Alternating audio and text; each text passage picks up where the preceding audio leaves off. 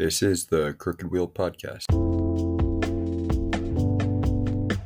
The owner of local produce stand, the fruit stand, has offered free advice to all his customers, no matter what they buy.